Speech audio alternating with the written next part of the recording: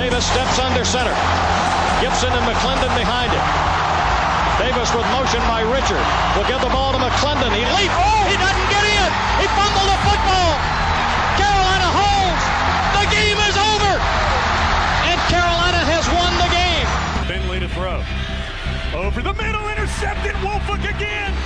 Woolfolk the other way. At the 30, the 40. Woolfolk to midfield. Miles Woolfolk with the pick. The Heels on the doorstep of an enormous victory. Left side of the line. Hood standing to Williams' right. Williams gonna throw. One-on-one. Davis has it. Touchdown. Carolina wins. Carolina is the Coastal Division champion. Bernard fields it at the 26. Heading to the far side. Gio at the 35. Gio, he's at the 50. No, he's not. Yes, he is. Gio is going to take it for a touchdown. Are you kidding me? Connor Barth for the possible win.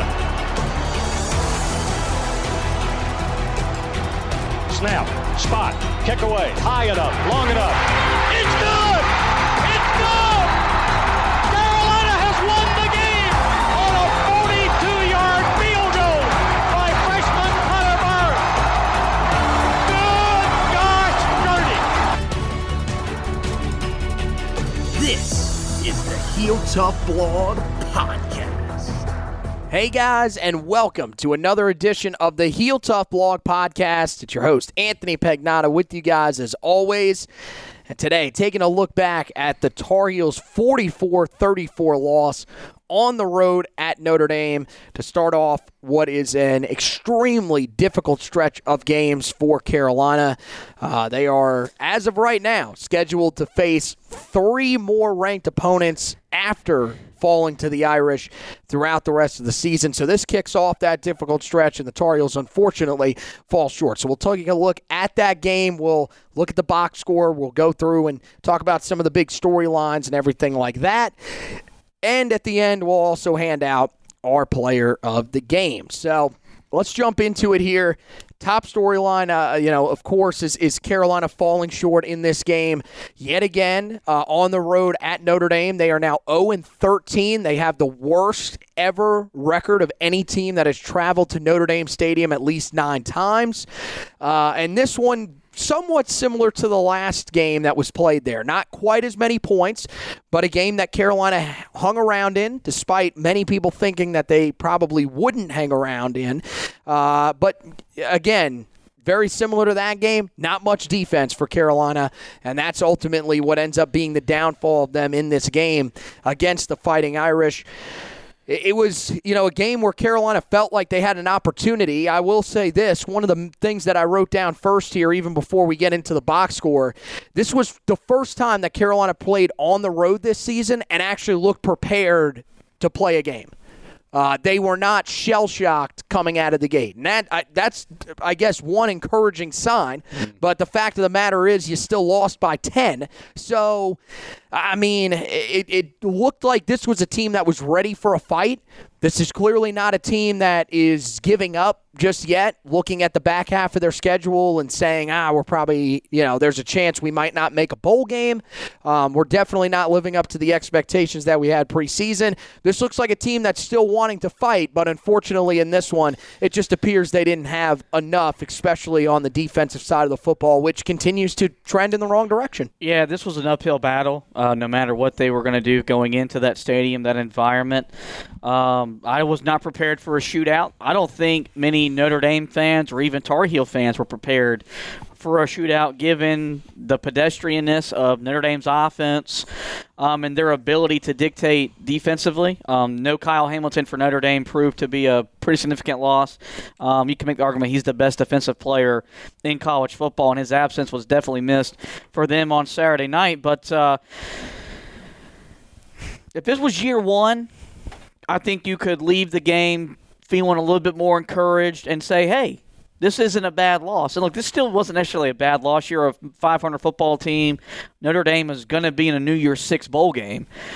It's the fact that it's year 3 and the things that have beaten you for the majority of your time under Mac Brown on the road, resurfaced again in this game, and a chance where you had a chance to get a win over a ranked opponent and try to find a way to salvage what's going to be a lost season.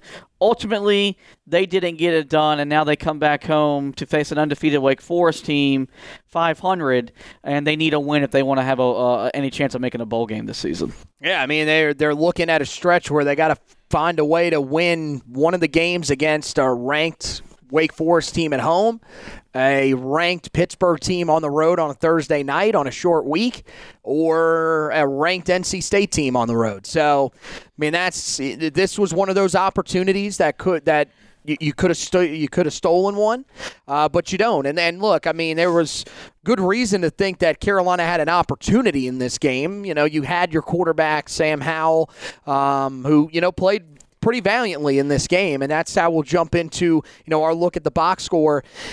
Sam in this game, 24-31, 341 yards, 1 touchdown, 1 interception. Played pretty well, on the ground, ran for 101 yards and a touchdown as well, on 18 carries, once again leading the Tar Heels in rushing. Ty Chandler, not a bad night, 15 carries, 83 yards, 2 touchdowns, ripped off a 53-yard touchdown run again. That's actually the 4th time this season that he has had a play from scrimmage of over 50 yards. So that's the one area where he's been pretty good. We, in the past, even with Michael Carter and Javonte Williams, they just could never really hit those home runs. Ty Chandler's doing that. The problem is that outside of those long runs, he hasn't really been able to do much, mainly because he still doesn't have a lot of room to run. Receiving game, this was probably the most encouraging area, and we'll talk about it here in a minute. Josh Downs, 10 more catches on 12 targets, 142 yards, did not score a touchdown in this game. That's actually the first time this season that he has not scored a touchdown in this game. And I'm trying to think the last time that he actually played in a game and did not score. Because he scored in the game against Texas A&M. He scored in the game against State early in the year that he played in. He scored in the game against Virginia Tech that he played. There may have been he may have seen some limited snaps in some games last year, but this is the first time in a while where he's played a significant role, taken significant snaps, and did not score a touchdown, but still had a really productive night. Antone Green, 5 catches, 83 yards, and a touchdown, including the 33-yard touchdown pass. That was just a great play design. He was wide open as well, but he had a really good night, ran some really good routes, looked a lot more confident in this game than he has throughout the season. And then Bryson Nesbitt, flying under the radar a little bit. He saw his first significant action this season. 3 catches, 50 yards. He looks like a weapon. He looks like something Carolina's going to be able to use him a little bit going forward, hopefully. On the defensive side of the ball, Carolina's leading tackler in this game, Cameron Kelly, 12 total tackles, 11 of those were solo tackles. Cedric Gray, 11 total tackles, 9 solo tackles. But there you see kind of the issue. A lot of these guys, their tackle numbers, solo tackles, not a lot of gang tackling, not a lot of guys around the football to be able to make those tackles. And that led to a big night for Notre Dame. You look at their stats, Jack Cohen, their starting quarterback in this one, Jack Cohn, 16 of 24, 213 yards, and a touchdown, no interceptions. Also saw Tyler Buckner in this game, 2 for 2, 17 yards, but did throw a touchdown. On the ground, Carolina did a good job of taking him away. That was one of the guys that you were maybe a little bit concerned about coming in. He only had 4 carries for 16 yards, but Cohn did score a touchdown when he took off. He had 3 carries for 28 yards and that touchdown run of 21 yards. The guy that killed Carolina once again this year, Kyron Williams. He was better than he was last year. 22 carries, 199 yards, and a touchdown. Carolina also struggled to stop their backup running back, Logan Diggs, 11 carries, 42 yards, and a touchdown. in this one. And then, Carolina, with some of these guys at wide receiver, wasn't nearly as dominant as he was last year, but still led the team in receiving on the night. Michael Mayer, the tight end, 4 catches, 51 yards. Avery Davis also had 51 yards receiving and did score a touchdown on 5 catches. And then Lorenzo Styles, that was a guy that Carolina couldn't really find a way to slow down. He had 3 catches for 74 yards. And it's just that when they needed to hit timely passes, they did in this game. Carolina could not find ways to get off the field when they needed to. And their run defense was just putrid. There's no other way to say it. For them on the defensive side of the ball, Isaiah Foskey led them in total tackles, but he only had half a tackle for loss and half a sack. Carolina did a pretty good job of containing him. Jason Adamiola, he had a pretty solid night. 3 total tackles, 1.5 for a loss and half a sack. But Carolina did a pretty good job of limiting the effect that this Notre Dame defense had on them. The offensive line did a much better job than I think a lot of us thought they would coming into the game. Still was not a perfect outing, not even close. They still have ways to go down there for sure. But this was a unit that at least gave Carolina a chance in this game. But look, I mean, we got to start on the defensive side of the ball because it's getting old at this point.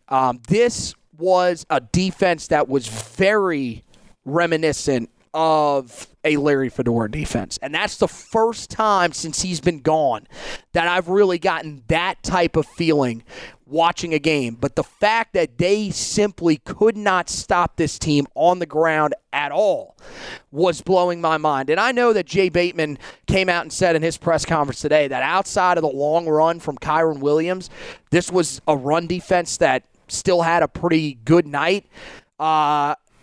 I don't know what you were watching because you clearly weren't watching what we were watching. I mean, look, did they have a ton of runs like that all night?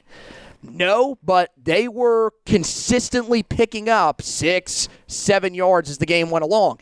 Here's where it's flawed. You did a good job in the first half of slowing them down a little bit. Kyron Williams wasn't all that effective in the first half. That running game as a whole wasn't all that effective in the first half. In the second half, just like you did a week ago or 2 weeks ago in your last game against Miami, you got your rear ends handed to you in the second half. They absolutely murdered your run defense in the second half. They put up 234 rushing yards in a half. A team that averaged 107.7 rushing yards coming into the game. Shut the hell up with that. I'm sorry, man. I'm not this guy that likes to come on here and just absolutely tell somebody that they're 100% wrong. Because, again, I'm not a guy that's coached.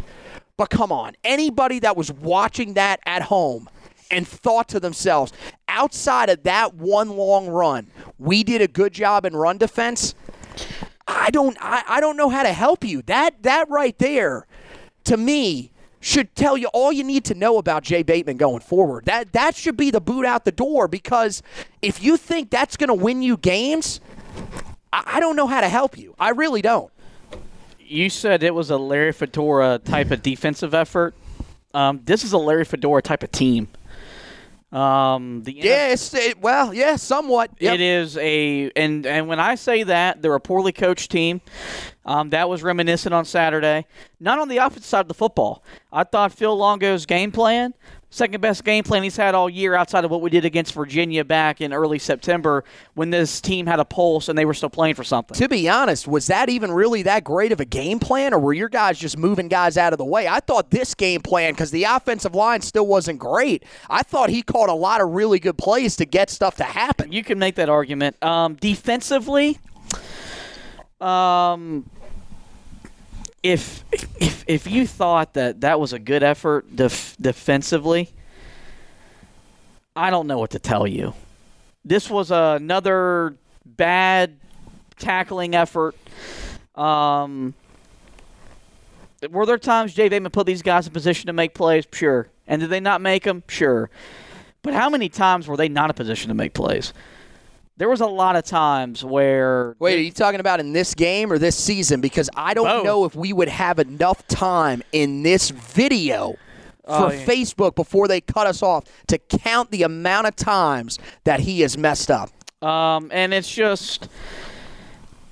I think, as you said, it's gotten old. I got to the point Saturday night when our guys held up 3 fingers on third down. I didn't get the point of it. You weren't getting off the field. Just put up the first down That signal. was a motivation. I don't know what that was. But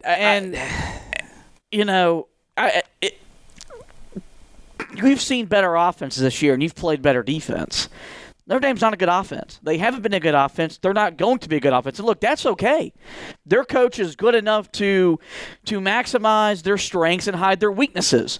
Is Notre Dame ever comparing us to Notre Dame is probably far-fetched in terms of what Notre Dame is historically. No doubt. But look at what Brian Kelly has built. Is Notre Dame ever win a national championship under Brian Kelly? It's probably unlikely. But, year in, year out, his teams are going to be physical. They're going to be tough, and for the most part, they're going to be well-disciplined, and he finds ways week to week, game to game, to beat you. He did that again this past Saturday with limited talent on offense and his best player out defensively. Carolina got out-coached, and they got outplayed, and there's really no other way to deny it or try to defend it. Yeah, well, hey, look. Jay Bateman is going to try to find a way, apparently. And look, it's not all Jay Bateman. It's on Mack Brown, too. Came out and said today that this was a Notre Dame offense that may have been better than the one they faced last year. Really? Because earlier in the week, you were telling us that this was an offense that wasn't nearly as good as they were a year ago. I don't understand. Are these just mixed messages? At this point, because they're coming off as excuses. And I'm not understanding that. This defense has enough talent. It's the talent is there on paper. And I get that some of it is young. But my thing is when you're seeing every player make the same type of mistakes over and over again. Each week it's a different guy, but they're making the same mistakes. It's coaching. I don't know how you can interpret it otherwise, because you're seeing guys that even last year were playing at extremely high levels that now are making critical mistakes, Jaquarius Conley. He did not have a good day the other day. I have no clue. I have no idea what he was thinking on that screenplay where he tried to pick that ball off. But to me, that feels like coaching at this point, because there are so many times where guys take these risky, aggressive angles to the football and it doesn't work out. Something has to change with that going forward, because this is not a good enough team. They do not have good enough athletes out there right now, clearly, as we've seen, to be as aggressive as they are right now. And that's fine. Look, they've got guys coming up that may fit that role a little bit better. But to me, the first few years under Jay Bateman, the first couple years, I should say, under Jay Bateman, you saw moments where Jay Bateman adjusted his scheme to the players. This year, it doesn't feel like that's what's happening at all. It feels like the scheme is the scheme, and if you don't adjust, then so be it. And right now, look, you can be stubborn like that. It's probably going to cost you your job. And at this point, I don't think anybody's going to be that heartbroken over it, because you've got no excuse. I've seen plenty of people saying, well, you just have to keep waiting until he gets more talent in here. I cannot stress this enough on this podcast. I have said it week in and week out on this damn podcast. You do not have the time to continue to be overly patient with these coaches. This is not Matt Rule and the Panthers. This is not a guy in his 30s or 40s that is going to be with the team potentially for 12, 15 years if it works out. This is a guy in Mack Brown that is 70 years old, and a season like this is probably taking 2 or 3 years off of his coaching life because this season is about as stressful as any in recent memory for Tar Heel football. You have a small window to get it done. You need to demand excellence, or else you are not going to get this program where you want to go. Now, look, if you're wanting to achieve the goals that we talked about when Mack Brown was first hired, which is to get this job back to being one that is respectable when it comes to hiring the next coach, you could probably do that. They have readjusted their goals into being in the ACC championship game year in and year out, or at least every other year. If you want to get to that point, you need to find a new defensive coordinator because this ain't working right now. I've said it for the last year and a half.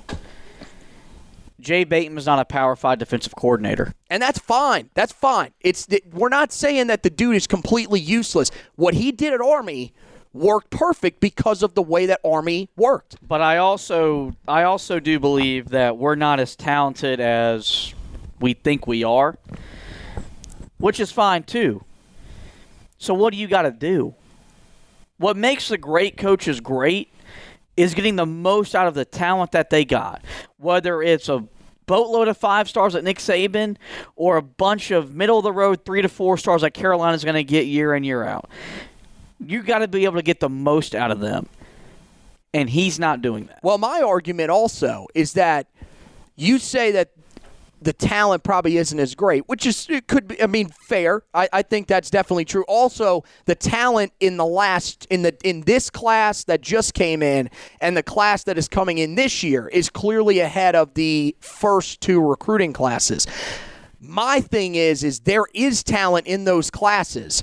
You can't tell me that every single player is not living up to their potential. That if that's true, then that's on the coaching staff because they're not developing guys. Yep.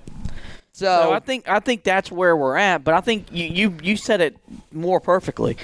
Is it on Jay Bateman? Absolutely. I think what we're learning is Mack Brown holding Jay Bateman accountable? That answer is no. Maybe behind closed doors, but it's not public. It needs to be public. There's no way you can sit up there after watching your defense give up 44 points to a middle-of-the-road offense and applaud their effort. Yeah. Yep. I 100% agree with that. You cannot do that and then defend that. Because what you just said was, well, I don't care that we gave up 44 points and 523 yards, and they ran for 293, and Timon Fox got stiff-armed him to the earth, but I like the effort. The effort was there.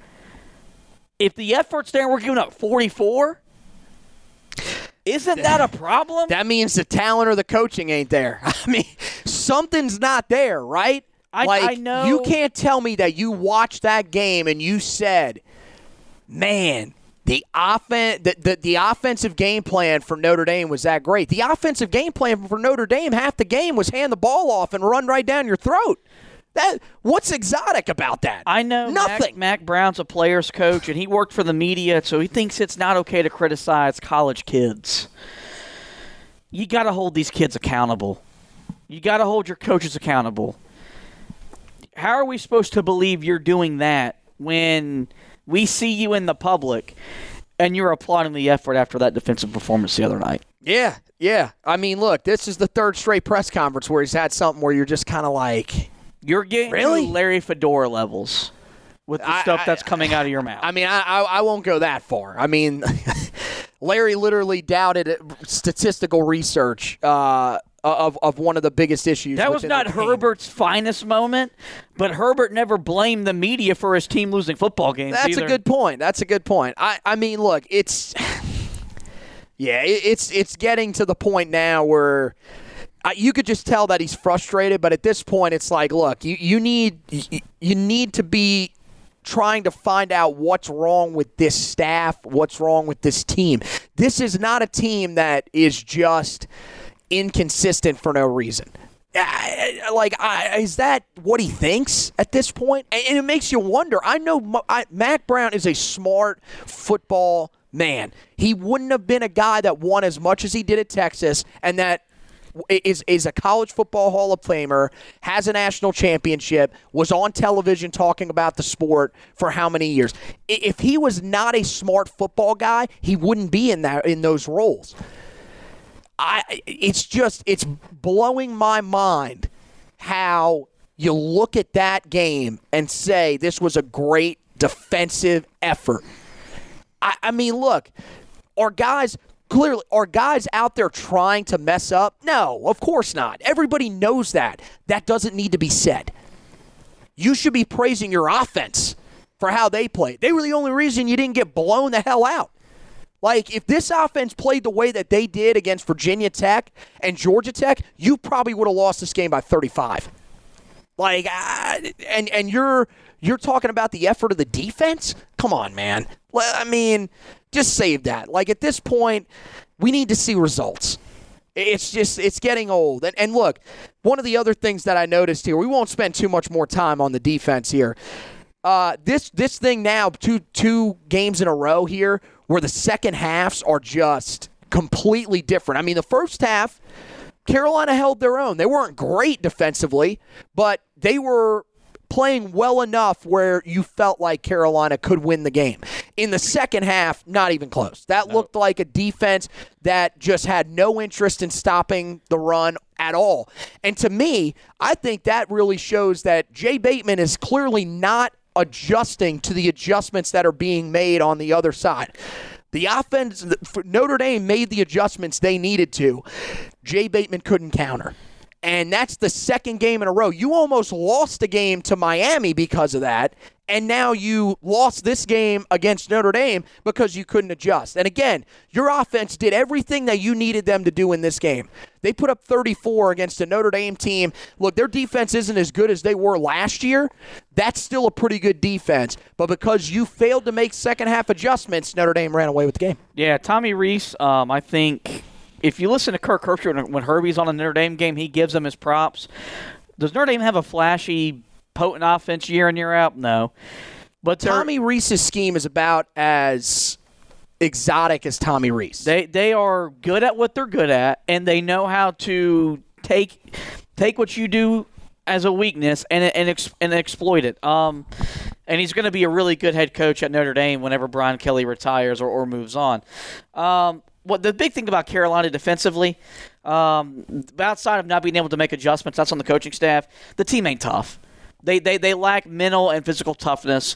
Notre Dame wore them down in the second half. Kyron Williams was bullying your defensive team, not your defensive line, your linebackers, or your secondary. All three levels, he ran through them. And that's a problem. You can't be a good defense if you're not physical. And we were promised to be physical. That hasn't happened. It's really disappointing. And it's just something that it's not fixable in season. And that's probably the most frustrating thing. There are some issues that can be corrected mid-season, which they're not going to get corrected because they haven't been through 8 games.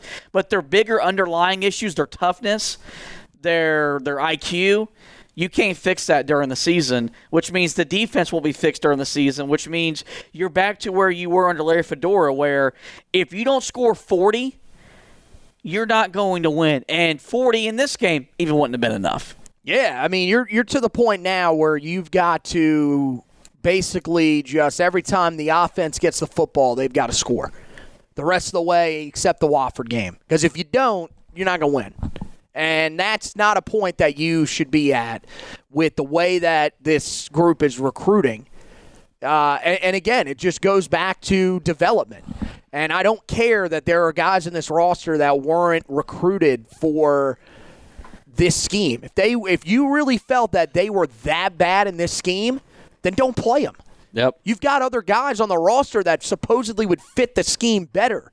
No, it's just that you're not putting them in a good enough spot. And look, the execution is not great either. Don't get me wrong on that. I mean, again, this is still a team that is really struggling to get off of blocks, and that's something that has got to change going forward.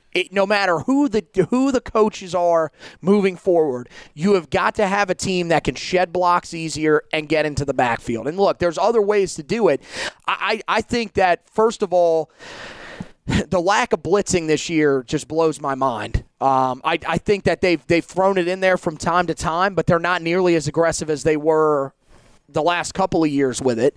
And you could say, well, they don't have the guys on the back end that can handle it. Well, I mean, the guys on the back end this year aren't that much worse than the guys that they've had in previous years, to be honest with you. Now, look, one of the other things that I put down here is I think at this point we got to have a legitimate conversation about the number 2 corner spot right now being an issue, because Kyler McMichael, as far as I know, he didn't play in this game.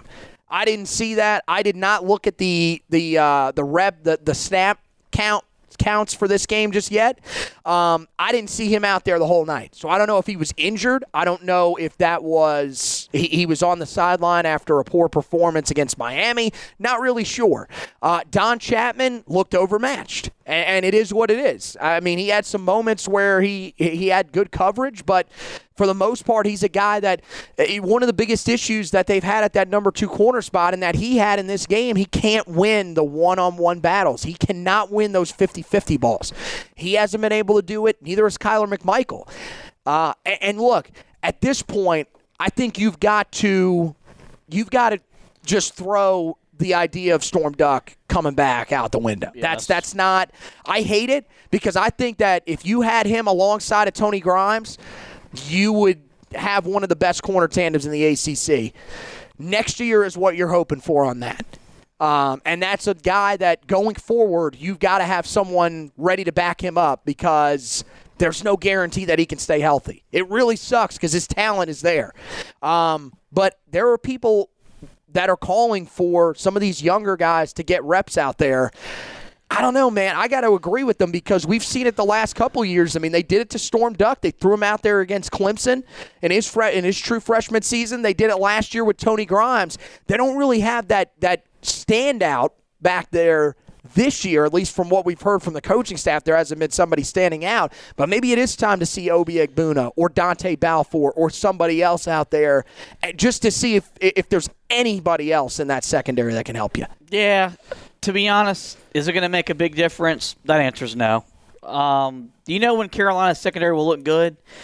When they get pressure on the quarterback and they're not being asked to have to defend guys for 7, 8, 9, and 10 seconds. Yep. There's not ever been a good secondary that had a bad pass rush. It's literally never happened. As good as – and look, I don't think Carolina's got the talent that they think they had, or what you might have thought they had coming in. There's talent in the secondary. You can't deny the talent that exists in the secondary. But they can't overcome the fact that they can't get pressure on the quarterback. And there's talent in the defensive front too. It's just you don't. There isn't talent on the interior of your defensive front. I don't see anything that excites me on the edge. I don't. I know Des Evans is supposed to be the guy that excites everybody. Des Evans. He doesn't play. Des Evans might be one of the biggest busts of a recruit in the last 10 years. I mean, look, it's still early for him. He's only a sophomore. The guy's literally done nothing. I've done more. I mean, it's hard to argue right now that he's going to be able to have success going forward. We heard so much about him in the preseason, and we've gone now 8 games into the season, and we haven't seen this guy start a game yet. And look, it's not like Tamon Fox is having a huge season. Tamon Fox probably wouldn't even be the guy that would come off for him, though. How is he not starting ahead of Chris Collins? No offense to Chris Collins. He's a guy that clearly plays hard. He is a guy that is way overmatched at that position. I mean, the other night, he didn't even register a tackle out there. And he was on the field for a pretty good amount of snaps. That's a guy that's just not being as effective as you need him to be. You need somebody else to step up. And I'm not seeing that guy right now. I mean, the guy that was supposed to be able to help you there, Kamen Rucker, Well, you can't use him there because you need him on the interior defensive line. I mean, it's just you've got to have other dudes that are starting to step up here. The talent is definitely there, but you've got to see some of these younger guys start stepping up sooner rather than later. I mean, I know there's youth here, but you've got to find some of these leaders up front because right now, all that these guys are doing, all these offensive lines are pretty much doing is we're going to do everything that we can to take away Miles Murphy and Raymond Vohasek because there ain't nobody else beating us up front. And it's really disconcerting because we thought we were going to be deeper up front this year, and that hasn't been proven to be true. And it's just something that, look, if the defense is going to get fixed under Jay, he's got to get pressure without having to blitz all the time. That was the big thing after last year was, okay, well, they got pressure, but how much time do they have to blitz to get that pressure? And Jeremiah Gemmel and Ced Gray and Eugene Asante, they're not the blitzers that Chaz Surratt was last year, so you can't blitz those guys. And it's just, it's until you take care of your defensive line and you get average, because they're not even an average defensive line. They're a below-average defensive line, one of the worst defensive lines in the ACC. You could argue out of the Power 5 teams in college football. Until that gets better, this defense ain't going to get better. Yeah, and I know a lot of people have issue with the actual scheme itself, and I'm starting to get there myself. Yep. Because, I mean, especially when you only have 3 or 2 down defensive linemen, you can't run stunts. It's not going to work. Like you're not fooling anybody. There's ways that you can get creative when you rush the passer if your guys can't simply win one-on-one battles, but they're not doing it. And it's like you're saying, you know, that's where everything starts. These are lines that you are facing that are some of the worst in the country that you are getting beat down by. There is only one line that has been awful that you've had any success against, and that's Duke. And that's because Duke, frankly, sucks. There's no other way around it. Like that is the worst team in the ACC, and it's not even close. Everybody else, you faced a Miami offensive line that wasn't good, struggled. You faced Florida State's offensive line that was terrible, maybe the worst they've ever had, struggled. You faced Notre Dame, a team that ranked 115th in the country in rushing the football and was inside of the bottom 30 in the country in terms of tackles for loss allowed and sacks allowed, and struggled. You can't be struggling in these types of games, especially when you've got some of the best offensive lines that you're going to play still to come. It's just you've got to see this unit start to take steps. And we thought we could start to see some of that this year. Maybe we asked for it a year too early, but you got to start seeing signs here because it's like you said, if you can't get pressure up front, this defense is not going to be able to do what they ultimately want to. One of the last penalty issues, once again, 9 for 75 in this game. That was one of the keys. Couldn't beat yourself with penalties, and they kind of did in this game.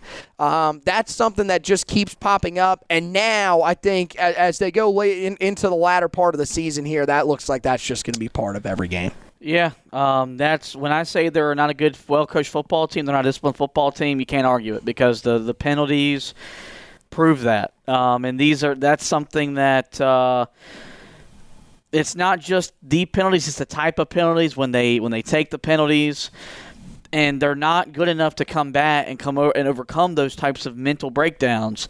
Some teams are. We're not one of those teams. And until you get that corrected, you're never going to become one of those teams. And I mean, look, a couple of the ones they took on offense, they were lucky that Sam Howell and the skill position players were able to bail them out because you had a couple of offensive line penalties. The defensive penalties are the ones that just drive you nuts because you're struggling to stop teams as it is, and then you're taking these penalties that give up these first downs. Now, look, the officiating in the game was not great. There's no denying that. Shouldn't shock anybody because, again, it's an ACC crew. That's how it always works. If you are in a non-conference game and you go on the road, which is why an ACC crew comes with you. Carolina fans, you might believe this. I didn't get the bitching that came from them. It was an ACC crew. It wasn't a Notre Dame crew. So what? And that doesn't mean anything. The ACC officiating is horrific. It has been for years. It's never the same. It's just that was one of the worst officiated games that I've seen in a long time. And I know people were freaking out because Miles Murphy got held on the Williams touchdown run. That wasn't even the worst hold. And did he get held? Absolutely. Your biggest problem should have been the fact that your sixth-year senior became part of the earth from a stiff arm on the way to a 91-yard touchdown. You want to complain? Don't complain about the misholding call. Complain the fact that the guy's been doing this for 6 freaking years got embarrassed on national television. The officials didn't beat Carolina. No. So don't come at here. No, I'm not going that far. With that mess. No, I'm not going that far. But there was, to me, the worst one, there was one earlier in the game where Gimmel was very clearly getting held, and they did not call it. There were a lot of holding calls that went uncalled. But that's one of those things where you just got to know you got to be mentally tough to fight through. In that type of game, you're there. A team that is ranked inside of the top 10 in the country is going. Well, they were 11th, but a team that has a chance to still make the college football playoff is going to get those calls, not you. And this was a team that still. I'm with you. That's not what beat this football team. You think that's the reason that they lost the game? Well, if they weren't being held, the defense would have made plays. Not really. It wasn't that often. But, yes, there were definitely some plays where you were justified in complaining. And the ACC refs, it just is what it is. At this point, you know that the officiating in the ACC is probably as bad as it gets in college football. But, I mean, I just there's no way to really explain your way out of it at this point. If you're the ACC, the worst thing to me outside of that holding call that I talked about, how about when you had, I think a Notre Dame player that was injured. Guy was down on the field. They went to commercial. They come back. And then they buzz down, now we're going to review a play. Yep. I'm like, you got to be kidding me. I mean, it's those types of things that just drive me nuts about ACC officiating because it doesn't seem to be that bad in some of those other conferences. But it is what it is. Carolina's got to face those officials going forward. Luckily, when they face Wofford, you'll have the Southern Conference officials that'll be in. So there you go. The other games, you can complain about the ACC refs going forward. The last thing that I wanted to mention that was negative before we turn to a couple positives here at the end. I thought, once again, Mack Brown's decision-making late in games, those issues that we've had with that, which those date back to his first game with Carolina, where he took the knee and gave South Carolina a chance to throw a Hail Mary at the end of the game. That made absolutely no sense. Pretty much second time in 3 weeks or 3 games that the staff just quit on the chance to win the game, if they had any. Carolina wasn't going to win that game. Probably, I mean, it would have taken an absolute miracle. But I do not understand how you do not kick the field goal before the play where Sam Howell took the intentional grounding. That made absolutely no sense. You kick the field goal, you cut it to 7. Onside it, you never. If you get the ball back, you throw a Hail Mary. Who knows? Maybe you go to overtime. You never know. This is college football. We have seen crazier stuff happen. But once again, the coaching staff, and this is mainly on Mack Brown, decided we're just going to play for the touchdown. That made absolutely no sense to me because at that point, you're pretty much quitting on your team on the sideline. You're saying, well, guess what, guys? And I know what he'll probably say if that question was asked, which it's not going to get asked. But if that question was asked, he would say right out, well, we really didn't deserve to win this game. Well, guess what? If you're going off of that, this team may never win a game ever again. It doesn't matter if you deserve to win the game or not. You are coaching to win the game. Kick the field goal onside the ball and see if you can't create a miracle. Because right now, this team looks like they may need a miracle to make a bowl game. Yeah. It's something that it's more damning when he's in the CEO role, where his job is to manage the clock, manage the timeouts, et cetera, and since day one, every time he's put in that situation where this is your job in game, the opportunity gets mismanaged. Well, you sold us when we introduced you as the football coach. You spent the last 6 years getting smarter at those minute details because you believed that's what derailed you at Texas, on top of some other things that derailed you at Texas. It hasn't translated. We're not better in those situations. We don't manage the clock better. That falls on him. And that, yes, you kick the field goal. The second you get inside the 35, you are, in my opinion, you kick a field goal. And then that way, right there it is. Because your kicker should be able to make a 50-yarder. And if you make it, okay, well then you still maybe deserve to win the game. If you miss it, okay, game's over. You go back home. Yeah, my thing is, but you don't not try. Has anybody ever apologized for winning a game? Like, I don't why would you not try to do everything that you can to win a game? That blows my mind. And they did the same thing against Florida State. That just made no sense. I'm like, look, you haven't played well in this game, but who gives a damn? If they want to hand you the game, then take it. There are games every day, every week. Half of the games NC State wins, for Christ's sake. They don't deserve to win, but yet they win. You're in a situation where the last 4 games of the season, you're only better than one opponent. So you only deserve to win one game the rest of the year. So that means in the other 3, you've got to do other things to overcome that stuff to win football games. Because as much as you want to sit up there and say you got back into coaching to impact child's lives, that's great. And maybe you want to do that. You're here to win football games, first and final. That's your job on Saturdays, not developing men of character. That's Monday through Friday. Saturday, for 60 minutes, everything you do is to try to score more points than your opponent.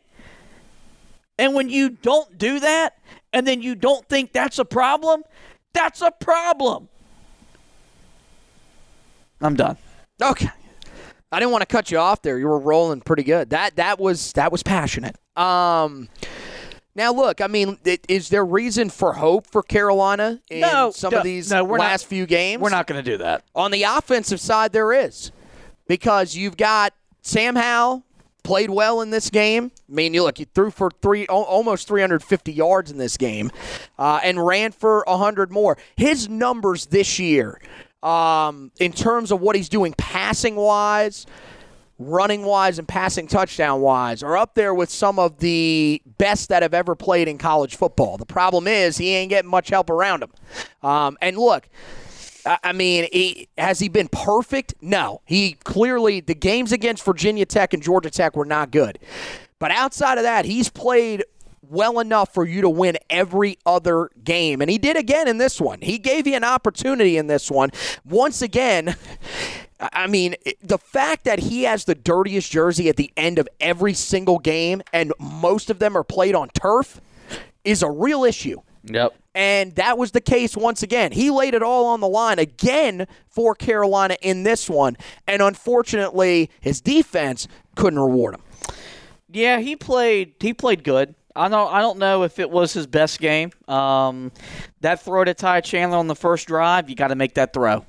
That play's got to be there, especially when you're trying to go into that stadium and win a football game. That interception that you threw in the situation where you couldn't throw an interception, you gotta that's something where you got to eat the play, whether you take a sack, throw the ball out of bounds, take off and run. But outside of that, he had a Heisman-esque performance.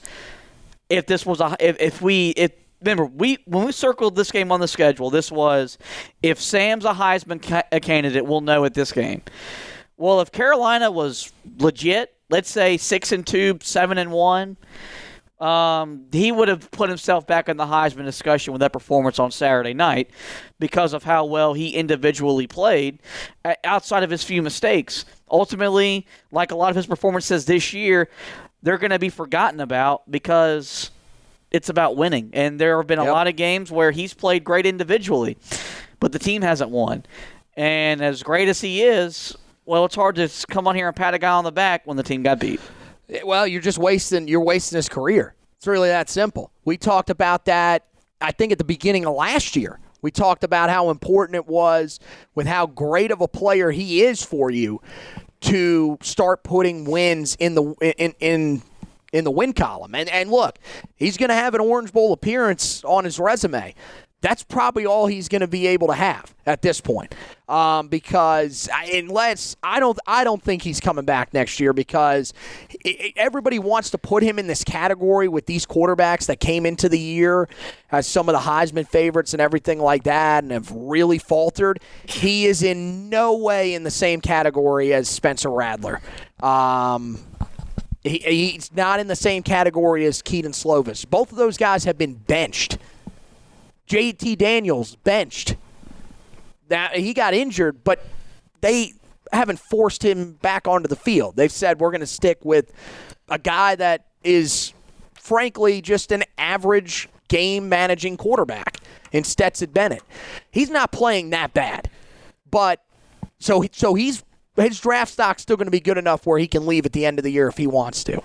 But you're wasting a guy that has given everything that he possibly can for this team over the last couple of years, and especially this year.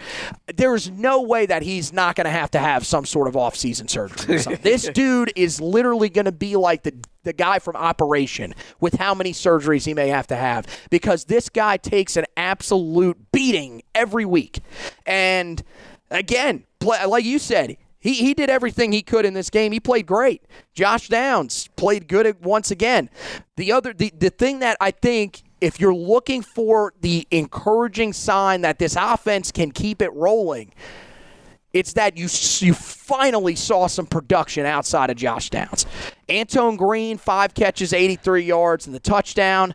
He had a pretty solid night. He created some good separation for the first time in a while, and I think that part of that was a good game plan by offensive coordinator Phil Longo, and I think that Phil Longo wants to try to get him involved more. It's very clear to me that is the guy that they want involved the most out of the other receivers, because Emery Simmons didn't play much the other night. Justin Olsen played. He had 2 nice catches early on, but it feels like Antoine Green's that guy that they want to try to get going.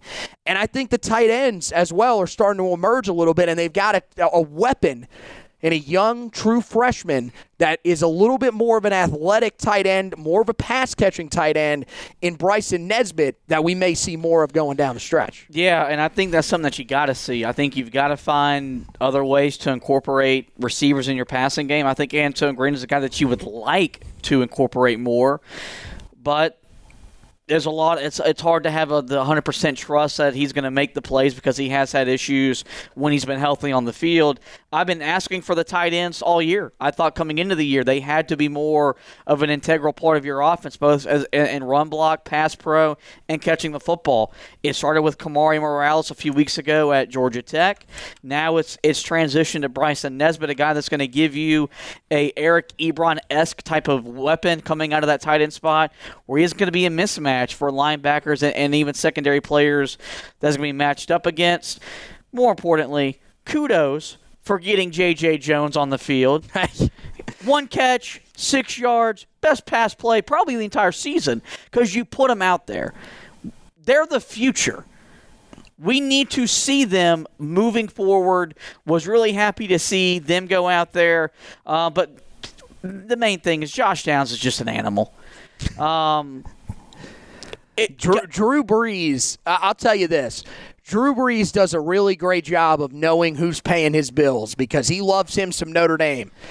He was loving Josh Downs, though, man. Oh, man. He was loving his route running, man. My God. When you're born with the name Josh, you have high expectations. I've exceeded those expectations. It's just shocking how you failed. And Josh Downs is getting close to exceeding these expectations. It's pretty. Wait a second. Getting close? There's no person that thought. I know there were people that thought that he was going to have a great year. Nobody saw this. The expectation on the level of being a Josh is just incrementally higher than any of your other expectations. Don't listen to this, Josh. He's at the bottom of the Josh totem pole, brother. I mean, it's pretty remarkable that we kind of leave the game somewhat disappointed when he has 10 catches with 142 yards because he didn't score a touchdown. But that's how dominant he's been every freaking week for an offense that it has been him or nobody when in terms of catching the football. I think Sam Howell has honestly thought about throwing the ball up so high into the air like a moonshot that he could run underneath it and catch it as his second option. I mean, yeah, we've gotten to that point at times, but so it was a positive step because if this team wants to make a bowl game, they've got to score the football at a pretty high rate, and you need someone other than Josh Downs to help you do that. Really quickly, before we get to the player of the game, offensive line better, but still a long way to go. I feel encouraged by some of the players down there. I know we wanted to see more rotation earlier in the year. That was mainly to find your best five. They still have moments in the game where the offensive line is playing well as a unit, and they decide to try to switch in other offensive linemen. It doesn't really make a lot of sense to me. Jordan Tucker was playing one of his better games of the year the other night. They rotate him out and put in William Barnes, and William Barnes was overmatched. Yeah. The biggest thing that came out of the other night was last year Notre Dame physically beat up this offensive line in the second half, and it's why Carolina couldn't run the football and was held scoreless in that game. That didn't happen Saturday. Carolina held up on its own physically, which is more of a testament to this offensive line, I think, because Notre Dame still got dudes on their defense. They're one of the best pass rushers in the country coming in. They're going to be physical. They're going to hit you. They play with attitude. So for Carolina to hold their own, it was a positive step for Stacey Skrull's group, which has been rather underwhelming for most of the season. Definitely. So we'll take a quick break. We'll come back. DraftKings going to tell you about some great offer that they have over there for you guys, and make sure you're taking advantage of that. And then we'll come back and we'll hand out the player of the game here on the Heel Tough Blog Podcast. We'll be back to the Heel Tough Blog Podcast after this message from DraftKings. NFL fans, hungry for a big win this weekend? DraftKings Sportsbook, an official betting partner of the NFL, has you covered. New customers can bet just $5 on any NFL team to win their game, and if they do, you win $200 in free bet. Winner, winner, chicken parm dinner. It's that simple. If Sportsbook isn't available in your state, DraftKings won't leave you empty-handed. Everyone can play for huge cash prizes all season long with DraftKings Daily Fantasy Sports Contest. DraftKings is giving all new customers a free shot at millions of dollars in total prizes with their first deposit. Download the DraftKings Sportsbook app now and use the promo code TPPN. Bet just $5 on any NFL team to win their game and win $200 in free bets. If they win, you win with promo code TPPN this week at DraftKings Sportsbook, an official betting partner of the NFL. Must be 21 or older, New Jersey, Indiana, or Pennsylvania only, new customers only. Minimum $5 deposit and $1 wager required, one per customer. Restrictions apply. See DraftKings.com/sportsbook for details. Gambling problem? Call 1-800-GAMBLER. Hey guys, welcome back into the Heel Tough Blog Podcast. Anthony Pagnotta, Josh Marlowe. We're handing out our player of the game now for the game against Notre Dame before we officially turn the page to the game against the Wake Forest Demon Deacons, a team that has a chance to be ranked inside of the top 10 in the first college football playoff poll. when that comes out on Tuesday night. We're recording this on Monday night, so when this podcast is up, the poll will probably either be already out or be coming out at the time that this is up. But Carolina expecting to be rolling in against one of the top 10 teams in the country, welcoming them to Kenan Stadium. We do know that will be an undefeated matchup, so a lot of excitement around that one. But to close down the game against Notre Dame, let's take a look at our player of the game. I think this one, look, there were some good performances in this game. I'm going to tell you, in shocking fashion, there is nobody from the defensive side of the ball that was in consideration here. Oh, heck no. So, but I Antone Green, I think, has to be mentioned. That was his best game of the year outside of the game against Georgia State early in the year, and this came against a much more formidable opponent. He had a really good night. That's something you're hoping he can build on going forward. Josh Downs, 10 catches, 142 yards. Of course, he's got to be in the conversation. But to me, the guy that gave you the opportunity to win this game was Sam Howell, and he's the player of the game in this one. Yeah, he had to be because he was the best player on the field Saturday night between both Notre Dame and North Carolina. One of his better performances of his entire career. Ultimately, it comes down or happens fortunately in a loss, but I feel like he's won the award like every other week so far this season. I mean, it really is. And we're going to have this conversation in the offseason, especially if he ends up leaving. You just hate it because this guy is just clearly the best quarterback that Carolina's had. No disrespect. I love Marquise Williams, man. He was a baller. He was so fun to watch. He led this team to the ACC championship game, 11 straight wins. He had a great year. And he was a guy that was under the radar when it came to looking back at some of the great overall performances in Tar Heel football history. You're going to talk about a lot of running backs, a lot of wide receivers. He's the guy that just went off. And I mean, you said he had a great year, but do also remember that he was the guy that took Carolina on the 5-1 streak to end the 2013 season after Brent Renner goes down. Bates led them back to a bowl game after a horrible start. I mean, it was just a terrible 1-5 start. To get blown out by Rutgers.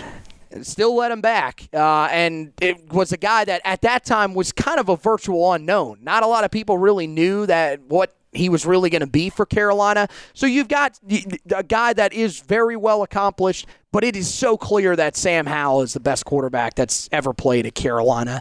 And it just feels like at this point you're kind of wasting him. And this is another game that kind of shows you that. 442 yards of total offense in this game for him. Only 2 total touchdowns, but he had a huge impact throughout the night.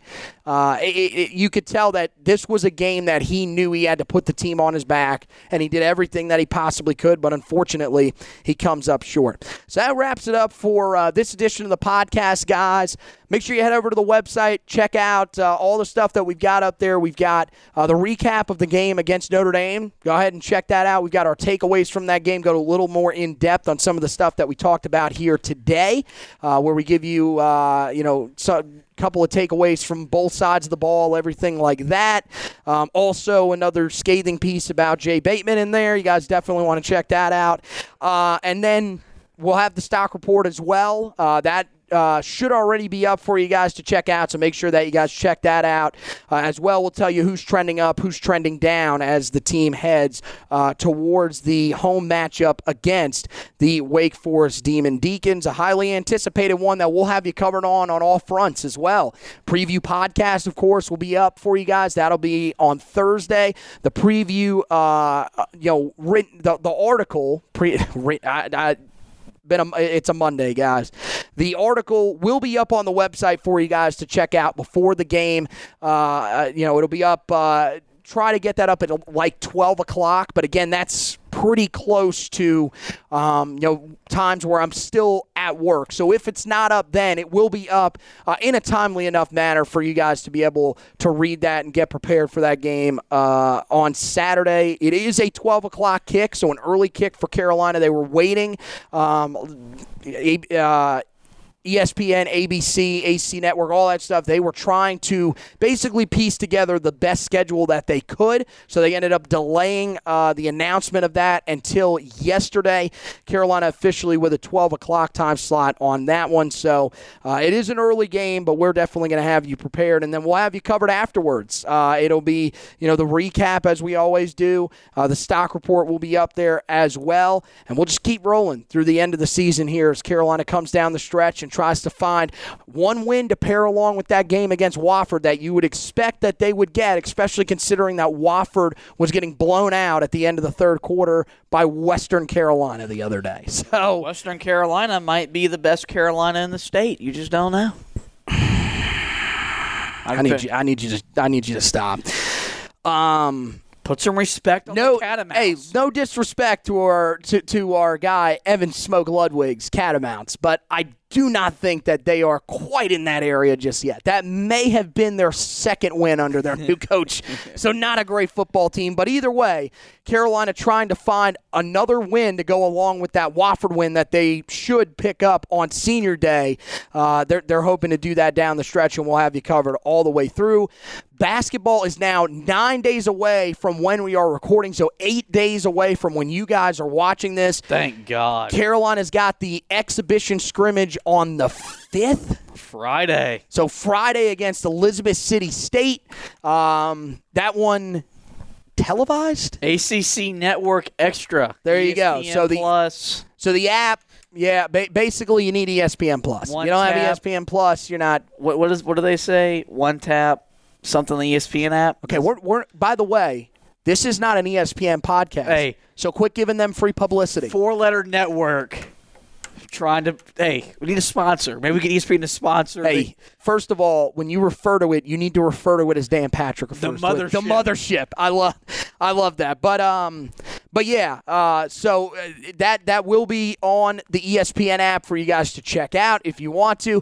And then, of course, Carolina's game against Loyola of Maryland to open the season. That is on Tuesday the 9th. So a good start to the season there. They play Brown on Friday of that week as well. So 2 games in that first week as Carolina gets the Hubert Davis era rolling. And also 2 chances for you to catch the Tar Heels in person as well if you want to go to the Smith Center for those games.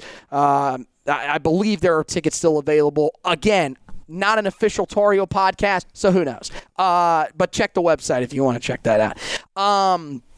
But Josh will have you covered. Previews of all that stuff. Front court preview already up. Back court preview will be up. Yep. And then, of course, he'll have the preview of the game against Loyola of Maryland. If there's anything major that comes out of the scrimmage, we'll also have that. Oh, no, we're going preview, recap, full analysis. I mean, you want to do that. You got the Hubert Davis era. We're going above and beyond. We may have in-person interviews in the locker room. There will be a podcast night of just me recapping the game. Congratulations! I'm looking forward to that solo podcast that you're going to be doing. It'll be a lot of fun. It's definitely a lot of excitement around Tar Heel basketball as they get it rolling in the Hubert Davis era. And Josh will have you covered on all of that. He is going to be busting his tail throughout the season with very little help from me. But again, podcast, we tell you every time, make sure that you guys check it out wherever you listen to your podcast. Apple Podcasts, Google Podcasts, iHeartRadio, Spotify, any of those apps, make sure you check it out. And when you do, subscribe to the podcast so that you don't miss any additions. It'll go right into your podcast library. And when you pull it up, that new episode will be right there, ready to go for you. And then finally, social medias, make sure that if you are not already liking or following the social medias, that you are.